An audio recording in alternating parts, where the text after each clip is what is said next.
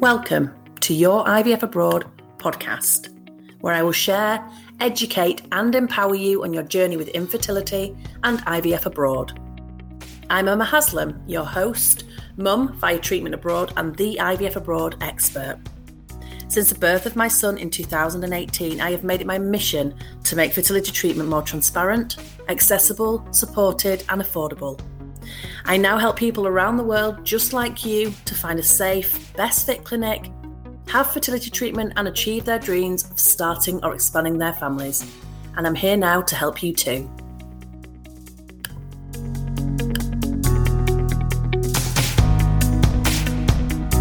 Hello, Emma here. Welcome back to this week's episode of the podcast, where I'm continuing with the mini-series about why people are choosing to go abroad. And today's topic is one that's very close to my heart, which is accessibility.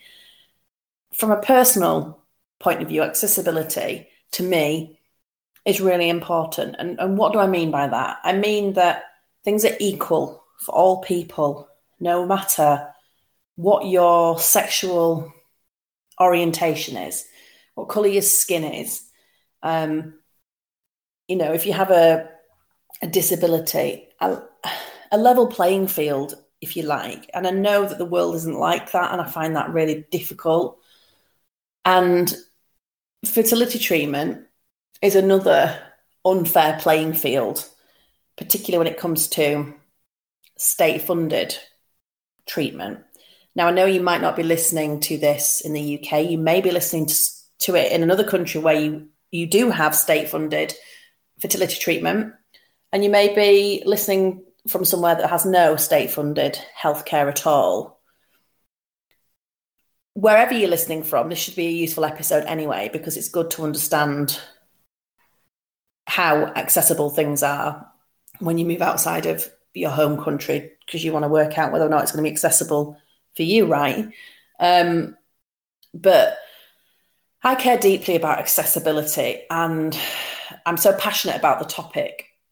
And I think that's one of the things that really drives me forward. And it's on my mission statement. I've talked about it before that, I really want to impact as many people as possible by, contributing towards a more transparent, more affordable, more accessible and more supported way to have fertility treatment. Because infertility is already so unfair. And then for some groups of people, it's even more unfair. And I've even experienced this myself firsthand. For those of you that know me or have listened to all of this podcast, then you'll know that I was refused fertility treatment on our NHS due to my BMI being just under 35. I'd lost loads of weight, like 6 stone of weight to get my BMI down. And then the rules in our area changed. Yet had I lived a few miles down the road, I would have qualified for treatment. Not fair. And that's because, NICE produced their guidelines about what the recommendations are for free treatment, state-funded treatment. But it doesn't mean to say that the local care commissioning groups, the CCGs, who have to work out how they're going to spend their ever-shrinking budgets to serve their local populations, it doesn't mean that they have to do it. And a lot of them don't offer 3 rounds of, for example, state-funded treatment. Some areas do, but they are rare. And others offer 1 or 2. And there are other areas that offer none. And it's really sad because infertility seems to be the only disease that isn't treated like any other illness. And at times I sometimes feel like I've seen it in fertility policies where it's put with leave for things like elective surgery, cosmetic surgery, and it's obviously not the same thing at all. And, it really pisses me off that not only do you have to fight infertility, that it then is a fight sometimes to get treatment as well. And it just seems unfair. And it's not having a level playing field. I think that's what makes it difficult. To me, it's like, well, if they're the recommendations and that's what people should have. But hey, that's not the world in which we live in, is it? And as well as having kind of recommendations, there's also then the eligibility criteria, which, let's cut to the chase. We all know that that is to preclude people from treatment. It's to save money. We all know that, really. But again, it's incredibly frustrating and will vary dependent on the CCGs. So, for example, things that may preclude you from treatment are things like if you've already had a child, so you may be experiencing secondary infertility, that would preclude you. Or if you were to meet a partner who already has children, then it would mean that you're not eligible. You've got to be a certain BMI. Don't even get me started on the bullshit mass indicator. It's an outdated tool that was developed to measure weight of white men. It was developed a long, long, long time ago and does not take into consideration fat versus muscle or anything like that. It's an arbitrary tool that is not fit for purpose. But unfortunately, that is the one that we are using. Now, don't get me wrong. If your weight, and I'm saying this as somebody who's overweight, if your weight is the cause of your infertility, or if having fertility treatment is not going to be safe because of your weight, then yes, of course, you need to know that. And you need to, be told that. And I also believe then supported to lose weight if that's what you choose to do. We were offered no support. When I was told to go away and can you just go away and lose 6 stone, Emma, I wasn't offered anything to help me to do that. And, to have one BMI in one area and another BMI in another is just, again, unfair.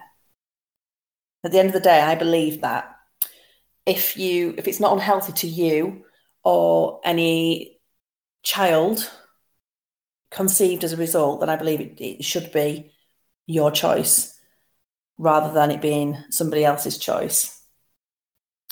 Other things that can preclude you are things like some CTGs will say if you're a smoker, then you won't be eligible. And then there are different age criteria. And also, what about if you're in a same-sex couple? So I've worked with same-sex female couples. I don't have any experience in surrogacy, so I haven't worked with same-sex male couples, but they are groups of people that are seriously marginalised anyway in society. And then unless the female who is going to be hopefully having the transfer has fertility issues, then they have to fund at least 6 cycles of IUI themselves to then go on to qualify for IVF in the UK. 6 cycles of IUI. I mean, who has the money laying around to do that? Said no one ever. And that is so discriminatory in my mind. Because it's all right saying if they have a fertility issue. What's that got to do with it? They can't conceive. 2 females cannot conceive together without the use of donor sperm. And so that feels so wrong to me. So, so wrong. And the same goes for 2 males. They will need a surrogate. And it's just unfair. It's really unfair. Also other groups that will not qualify are potentially single ladies who need donor sperm. They would have to fund their own cycles of IUI and then may or may not be eligible. And again, that's discrimination. It's so wrong. I could sit and talk about this, rant about this for hours, but it's not going to get better. In fact, things have got worse. When I was looking at the guidelines in the UK and kind of comparing it to when we were looking to have our treatment, at that time, you would be considered after trying for a year, having unprotected sex for a year, if you're in a heterosexual relationship. Now, it's 2 years. 2 years. Which is a long time, a really, really long time. And one of the other things that I'm hearing more and more is I'm getting clients that are coming to me and saying that they've not actually been able to find out kind of what the issue is. They've been trying for a long time, nothing's been happening. They've gone to the GP and the GPs have said, well, I'm sorry, until you meet the criteria of the CCG for IVF, we're not going to do any infertility testing or any referrals to gynecology. So these poor people are left wondering what is the root cause of their infertility. So they have no answers, which again, to deny people the option to find out what is wrong, I can't understand it. It's so wrong and doesn't happen like this in any other type of disease. Thankfully, I mean, I wouldn't wish this on anybody else, but it's so wrong. It's so unfair. BMI, as I've said, is another one. Too fat, too thin. And who determines that? Surely it's about being healthy. Like, for example, with my diagnosis, so I was told I was perimenopausal, and Adam had issues, my husband, with motility and sperm count. But everything else, because we were fortunate enough to get a gynae referral, everything else was fine. So like my oven, as the doctor abroad once described it, was fine. There's nothing else going on. A little fibroid, but in the right place. But my BMI had nothing to do with my inability to conceive. And by people being turned down for treatment or told to go away and work on this area, it just makes you feel like you have somehow failed. Like infertility, I don't know about you, but it just made me feel like a massive failure. Like the one thing that I felt like I was put here on the earth to do and I couldn't do it. And then to kind of be told, oh, you're too fat, even though I knew really deep down it was nothing to do with why I couldn't conceive, it just made me feel like shit. Even now when I think about it, because it just made me feel like it was my fault. And I get upset when I talk about this sometimes because I'm so annoyed. This an angry tear coming to my eye because I know how awful it can make you feel. And I know how awful you might be feeling, and it's not your fault. Like, it is not your fault. These are just ways to stop us from having treatment to save money because the NHS is in a pickle. And so I just don't want anybody to think that it's your fault because of your circumstances. None of it is your fault. So, moving forward, some more positive messages. As soon as you decide, if you're in that position to have private treatment, which I know is a privilege and not everybody can afford private treatment, no matter how hard they save. Like we didn't have the money laying around, but we were fortunate that we could move in with parents and, didn't have any dependents at all. So we were able to forsake things like holidays, buying a house, that kind of thing, going out, having any sort of life, really. So we could save up. But by doing that, it meant that this whole world opened up in terms of accessibility. And all of a sudden, I was treated like a person and not my BMI. And people were looking at things sensibly and holistically rather than just looking at a list of, oh, no, computer says no, you're too fat, or you're too single, or you're too old, or whatever it is. Because as I said earlier, if my weight had been my issue or it was going to be unsafe, then I would have to listen to that. I would want someone to be kind and empathetic and offer support. But I'm not the kind of person who can't hear some straight talking if that's what's needed. But you can straight talk and be kind, can't you? But when it's not based on any evidence, it's just, oh, yeah, well, sorry, in this area, the BMI limit is this. It's just like, just cut the bullshit. We all know it's there to save money. And I think that's what makes me really angry. And it makes me angry for groups like same-sex couples or people who are single and they're marginalised. And then this process makes it even harder for them. And I just think it's wrong. It's so wrong. And it's probably only going to get worse and not better, as I've demonstrated by looking back at what it was when we were trying to get state-funded treatment versus what it is now. It's just getting harder and harder and more eligibility criteria. So it's no wonder people are looking outside of the NHS to go privately.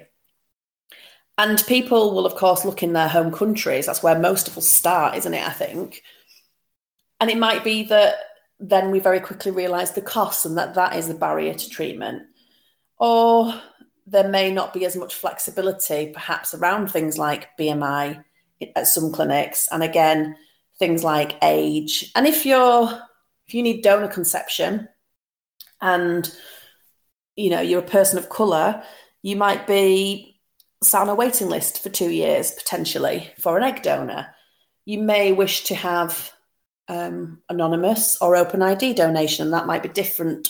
You may only have one option in your country, likely to only have one option in your country. And by going abroad to Europe, you've got both options. Things like waiting times, that's another accessibility issue as well, because even in some of the private clinics in different countries in the world, there can be waiting lists. Whereas when you go abroad, I know we talked about this in the last podcast episode, if you go abroad to Europe, there generally aren't waiting lists. And there's generally good availability of donors, which makes things more accessible to get your treatment sooner rather than later. As I said in the last episode, there is so much flipping waiting, and people don't want to be just sat around waiting. They want to be getting on with it. And if age is a factor in your treatment as well, then you don't want, or potentially haven't got 2 years to sit on a waiting list. And that's why I say it's really important to find out, no matter where you go, even if things appear more accessible, how long are you likely to be waiting? Because that can be another accessibility issue if you can't access what you want when you want it. So that's a lot of the issues. And as I said, by moving out of your home country potentially can open up lots and lots of options for you in terms of that accessibility, so that you can have the treatment in the situation that you are in your circumstances, with your desires as well. It'll take some homework, it'll take some digging around, because different countries have different rules.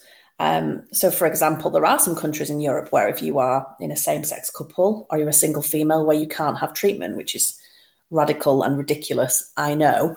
But there are others where you absolutely can. And there are countries where there's an abundance of donors, and there are other countries where there are waiting lists. So you have to do your homework. But by moving outside of your home country, you're all of a sudden looking at, for example, Europe, a full continent, which I know can feel very overwhelming. So if you need any help with that, then, we offer a range of services to help with all this kind of stuff. But if you're doing it yourself, you absolutely can do this. That's always my message to people. You can do this. You just got to do your homework and find out where you can go and then where you would want to go. Then all of a sudden you have more accessibility, which means that you can then formulate a plan and you can begin to move forward with things, which is always a great place to get to. I think that's all I need to share today. I hope that's been helpful and resonates with you. I hope that you're not someone that's facing accessibility issues. If you are, I'm sorry, it's really shit. But hopefully this gives you some hope and some food for thought in terms of having a look into things and moving forward. If you do need any help and support on your journey with fertility treatment abroad, then as I said, I do offer a range of services to support people. You can take a look at yourivfabroad.co.uk/services. Thank you for listening to Your IVF Abroad podcast with me, Emma Haslam. If you're interested in finding out if IVF abroad could be right for you, then download my free checklist at yourivfabroad.co.uk/who is IVF abroad for.